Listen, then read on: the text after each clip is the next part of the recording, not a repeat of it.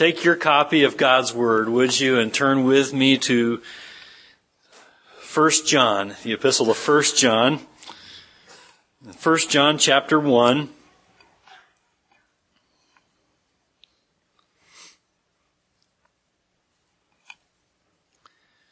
I want you to go with me and look with me at the first 10 verses in 1 John chapter 1. I want you to follow along in your copy of God's Word as I read. I know how I love to hear those pages turn in your Bibles.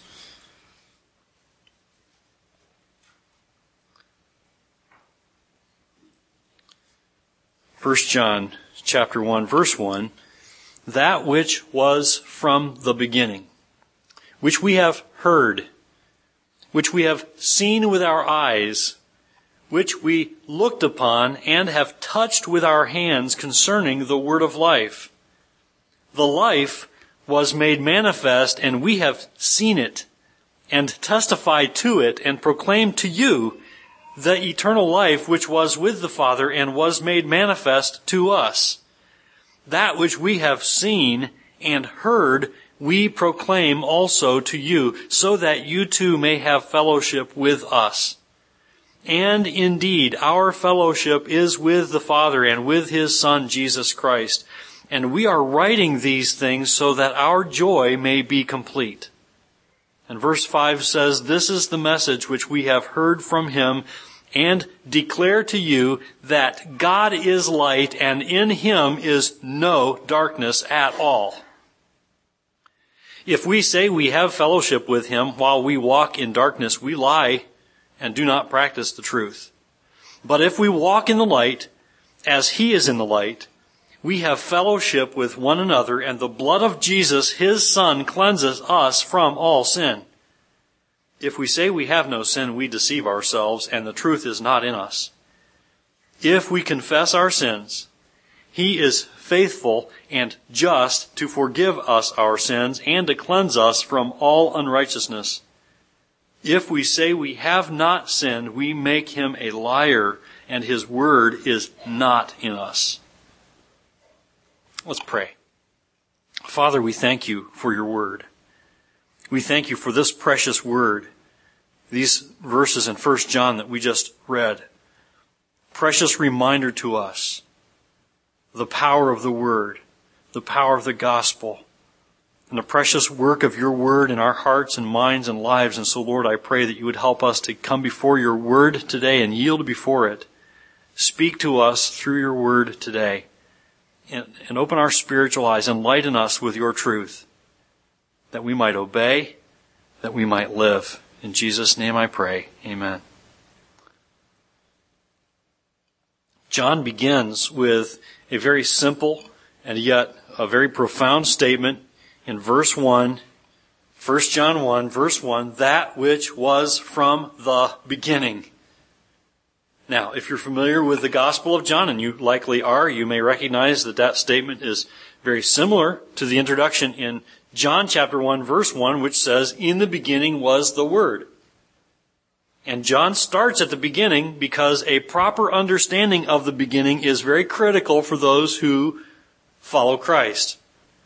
And so we begin at the beginning this morning in this new series of studies in 1 John. We start where John starts, Jesus Christ, the subject of 1 John.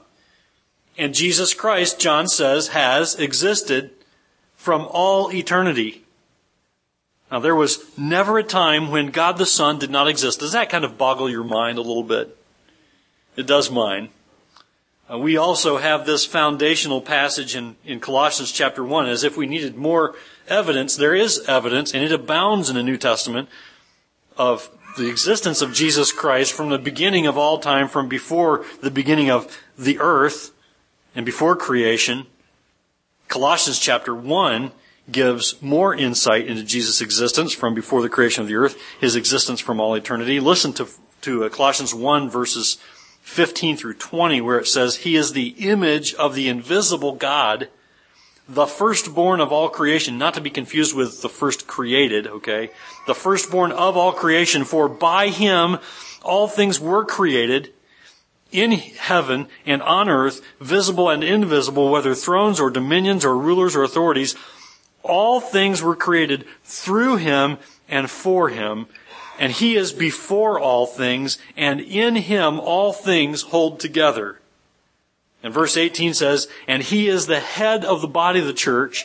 He is the beginning, the firstborn from the dead, that in everything He might be preeminent. For in Him all the fullness of God was pleased to dwell, and through Him to reconcile to Himself all things, whether on earth or in heaven, making peace by the blood of His cross. Another powerful statement, like in 1 John, that talks about when John says, that which was from the beginning. Colossians chapter 1, these verses in 15 through 20, very helpful in helping us understand what John is saying here. Now, do those truths about Jesus Christ kind of boggle your mind and confuse you a little bit? How's that so? I would say like the commercials, but wait, there's more. John, writing about the one who has existed from all eternity, says that John has, and others have, they have heard Him. They've heard Him. He has seen Him with his eyes, and he has touched Him with his hands. The Apostle John has seen and touched and listened to God in the flesh, Jesus Christ. The Word of life, the eternal Son of God, was made manifest, says verse 2. And to make manifest means to make known what already exists. So the Word of life was made known to John and to the apostles, and now this manifestation, this making known, this incarnation has become the foundation of their ministry. It's also the foundation of our ministry.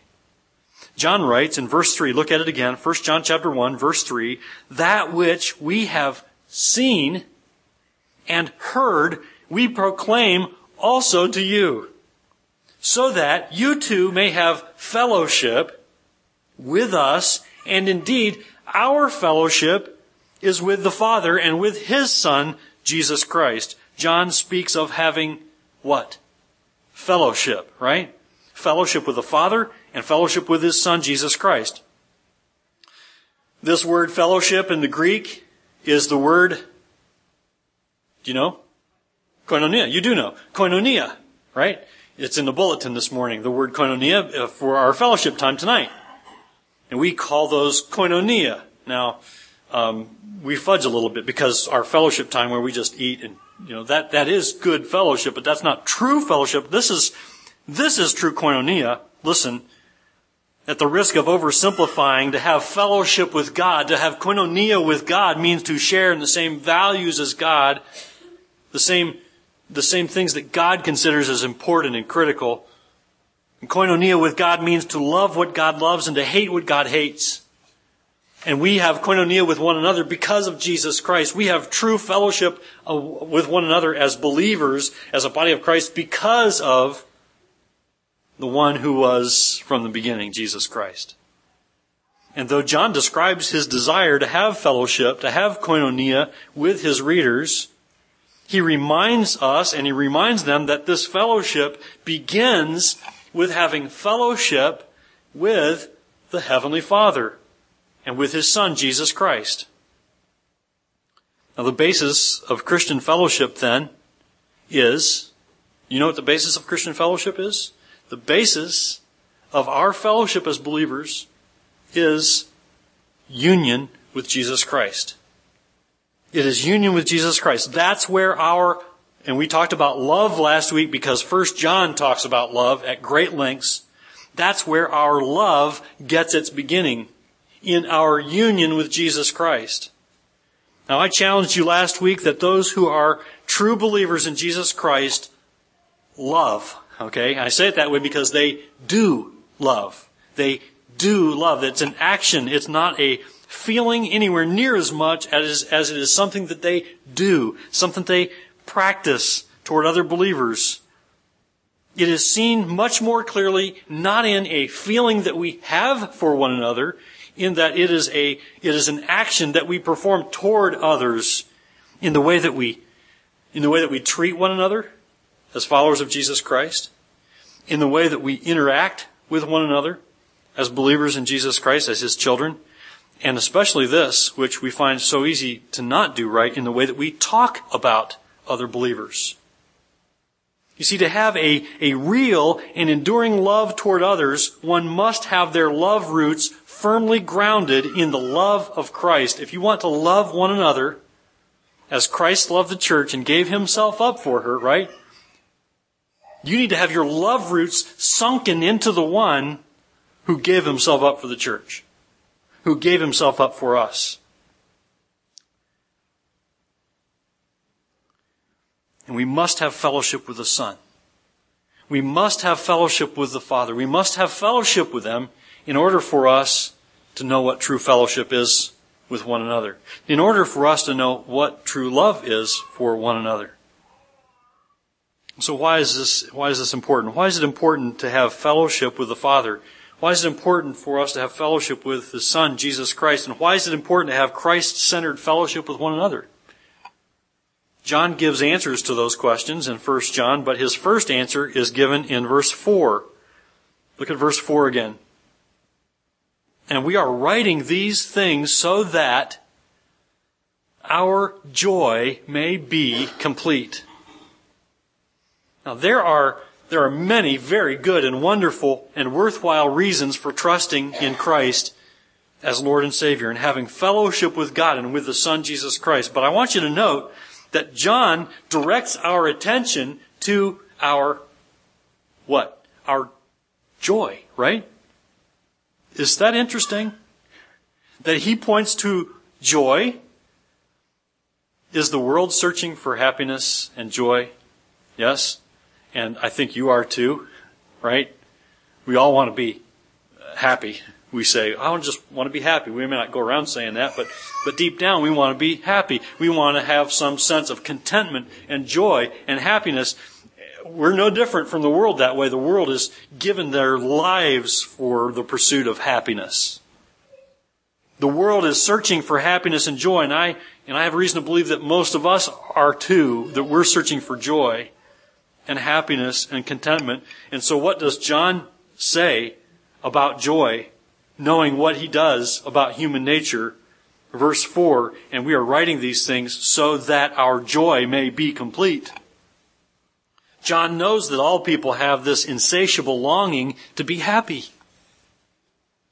And though it's true that we are sometimes motivated by a desire to want to please others, often that desire to want to please others is rooted in our desire for happiness. And sometimes we're motivated by fear. Fear of repercussions if we don't do something, or if we do something. Fear of punishment if we do or don't do something. But often that goes back to the roots of our joy, doesn't it? And John knows that the strongest human passion is our passion for finding joy, contentment, happiness, satisfaction. And God, through John's writing, doesn't simply promise joy when gaining fellowship with Christ, but he promises joy that is not just some kind of joy, not just any kind of joy, joy that is complete. The Greek word here means to have a perfect supply of joy. Now, there are many things on this earth that can bring me joy. As I was preparing my notes today, it was a sunny day, and so I thought, joy comes to me when it's a sunny day, like it is today. I can be joyful, and I find joy in the sunshine. A good strong cup of coffee in the morning, and I emphasize the good part. You can have strong and not good. You want good and strong, okay? I enjoy that, and that brings me joy. Time alone with my wife brings me great joy. Time with my children and with my extended family can bring me great joy. Time well spent with other believers that encourage me can bring me joy. And I'm sure if I asked you to tell me what brings you joy, you would take the rest of our time this morning probably telling one another what could bring you joy. But none of these things I want to tell you this morning. I want to kind of break the bad news to you and burst your bubble a little bit, so to speak. None of these things, none of the things that bring you joy, none of the things that bring me joy, none of these bring us a perfect supply of joy. You realize that, don't you? Right? Because you can pursue any of these things and they will not give you a perfect supply of joy. There is only one source for a perfect supply of joy in my life. There is only one source for a perfect supply of joy in your life. And that is fellowship with Christ. Fellowship with the Lord Jesus Christ and with the Father. And if fellowship with Christ is the road to complete joy, then it follows that this should be our highest pursuit. We had better find that road and get on it and stay on it, right? And so how do we obtain and maintain fellowship with Christ? How do we find that road and stay on it? John begins to answer that question in verse 5. Look at it again. This is the message which we have heard from him and declare to you, that God is light and in him is no darkness at all. Now note this, before we can have fellowship with God, we must recognize who he is. Before you can have fellowship with God and with his Son Jesus Christ, you must recognize who God is.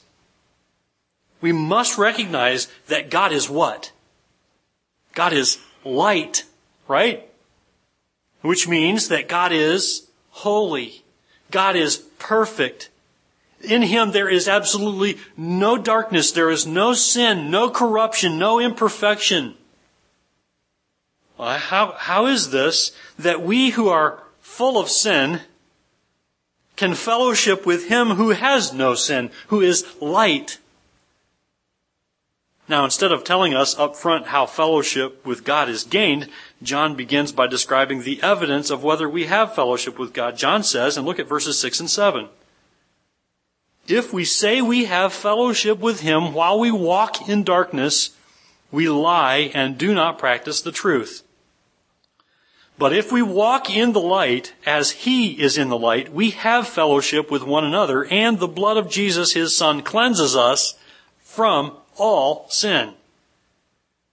Now, I challenged you with this last week. Fellowship with God changes us.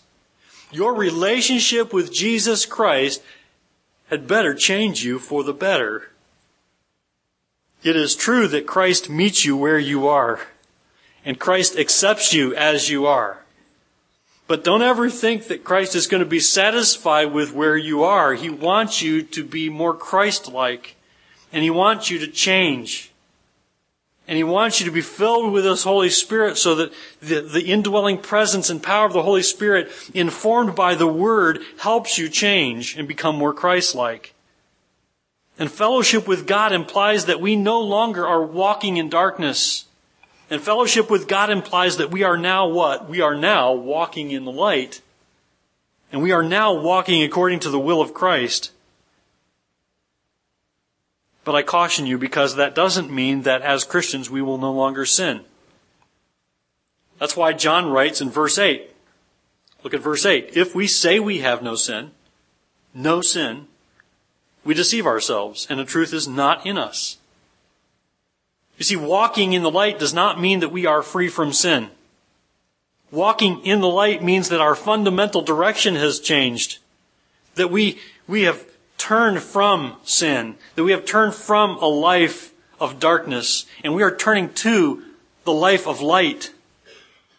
And we are turning from sin. But if our fundamental direction in life does not change,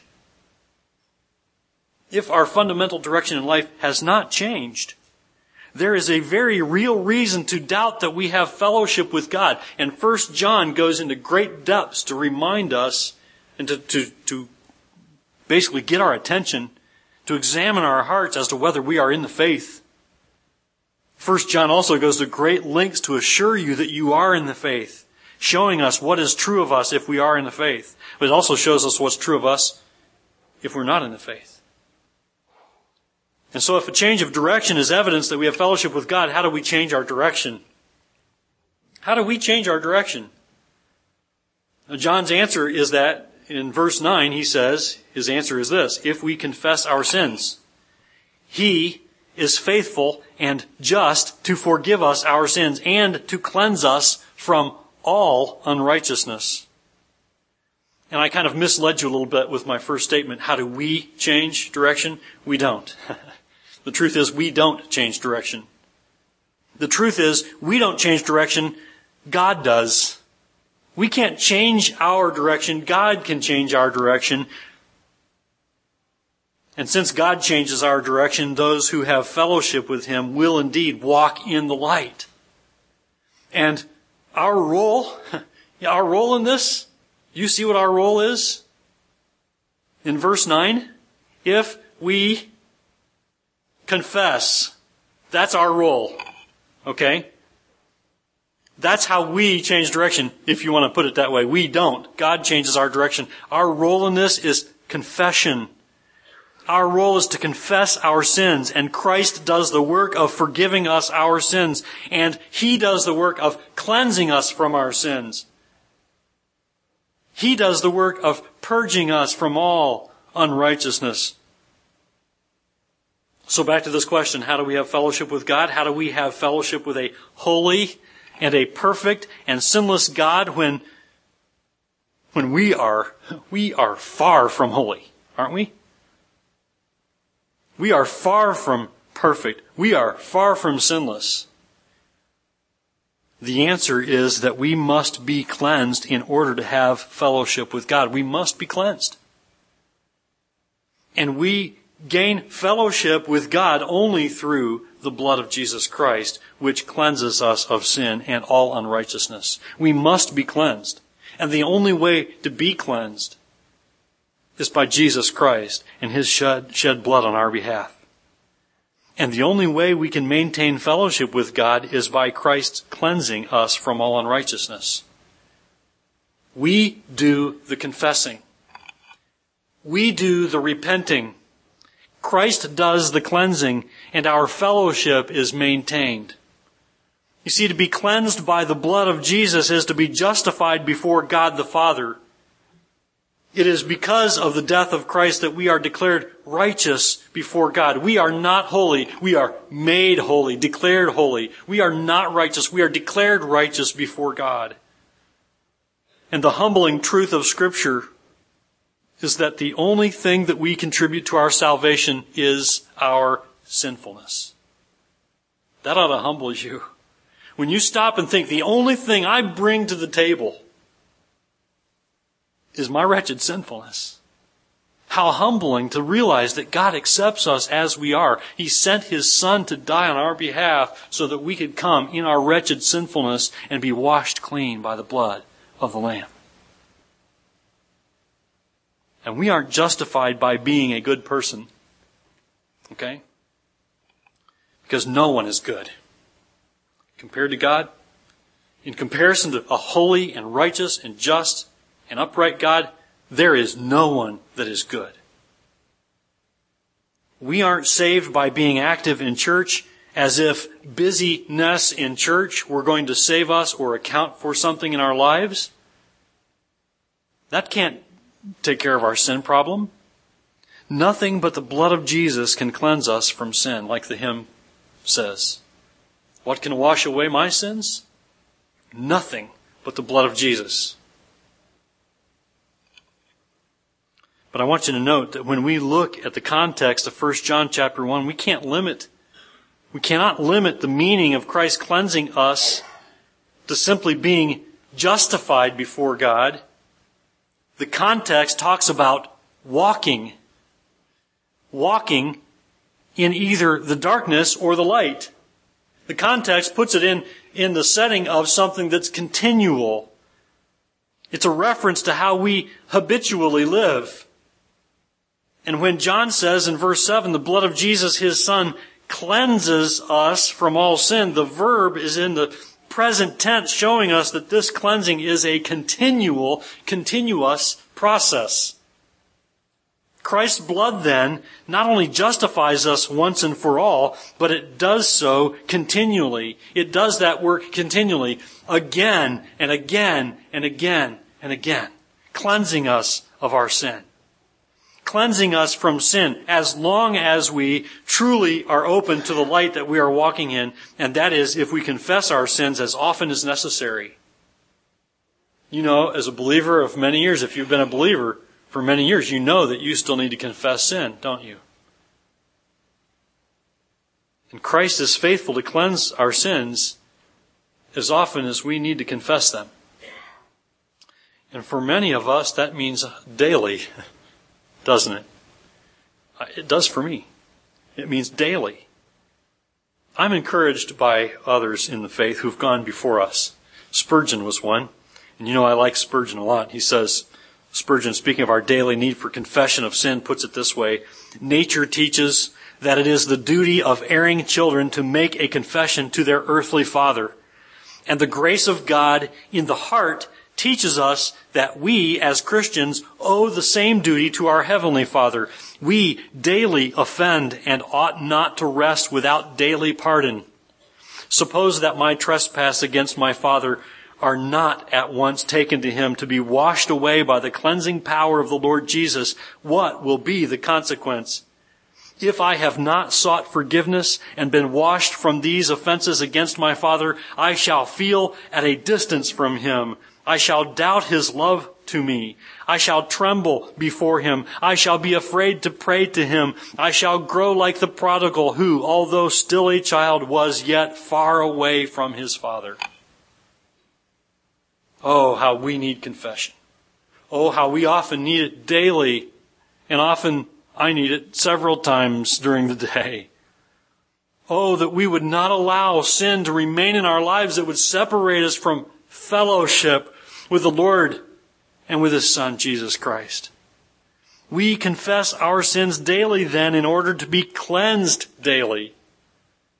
And we want to be cleansed daily in order to have fellowship daily. And we want to have fellowship daily in order that our joy may be complete daily.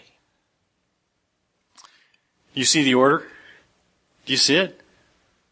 Our goal is to be joyful. Humanly speaking, we pursue joy and happiness. And John tells us that complete joy comes only from fellowship with God. Fellowship with God. John also tells us that fellowship with God is only possible when we are cleansed by Christ's blood. And in order to be cleansed by Christ's blood, we must confess our sins. In a moment, we're going to be observing the Lord's Supper in a few moments. We're going to take the bread, a symbol of the Lord Jesus Christ's broken body for us, on our behalf, because of our sins. We do it as a matter of remembrance, so that we will remember what Christ endured on our behalf. We're also going to take the cup, which is a symbol of His shed blood for us, the blood He shed so dearly on the cross. We are to never forget that Christ's blood is to do more than simply set us free from the bondage and punishment of sin. It is also intended to change us. The blood of Christ is intended to do a changing work in us. Christ's blood intends to do more than just pardon you. It intends to make your joy complete. But I want you to note this.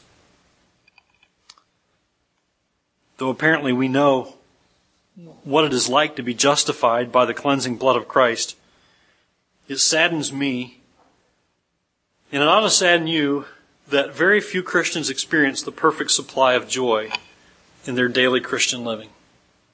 And maybe you can identify with that statement. Unfortunately, very few Christians actually believe the Apostle John when he writes that complete joy comes only from fellowship with the Father and with His Son, Jesus Christ.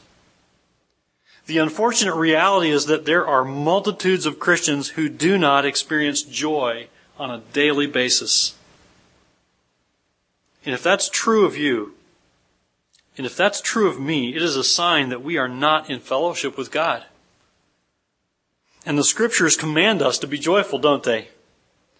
I like Philippians 4:4, where Paul says, these things we write, or actually in Philippians 4:4, he says, rejoice in the Lord always, right? Rejoice in the Lord always, says Paul. And he says it again. I say again, rejoice.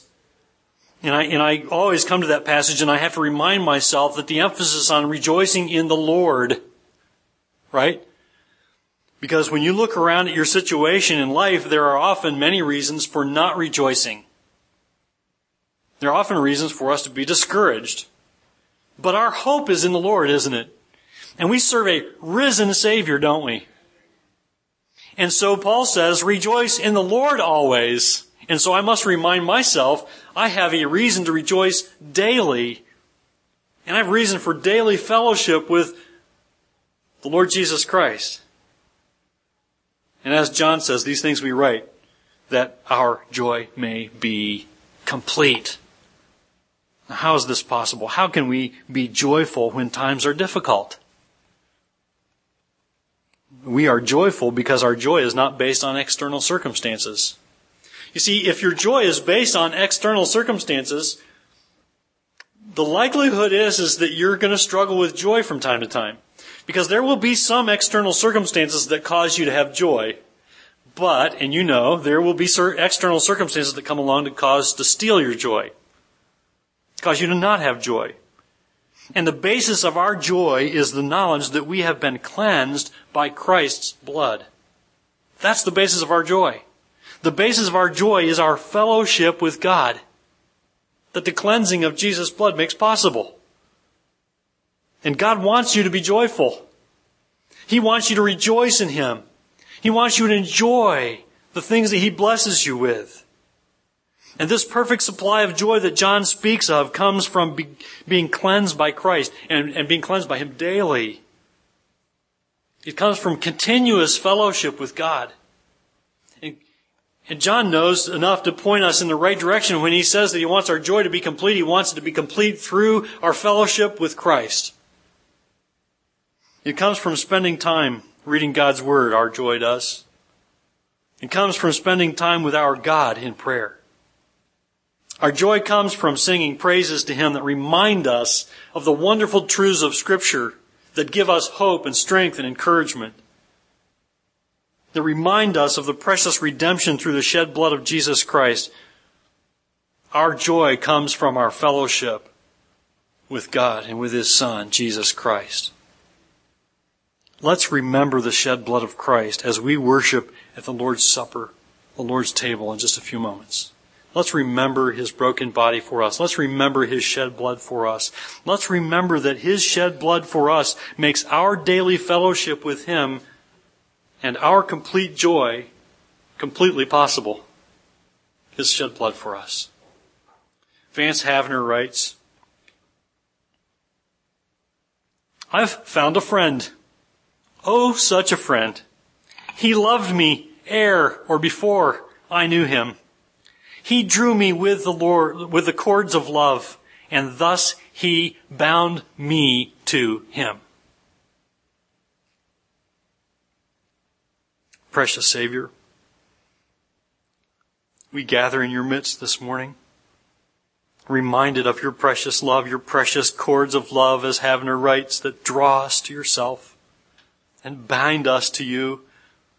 How precious those cords of love are through Jesus Christ.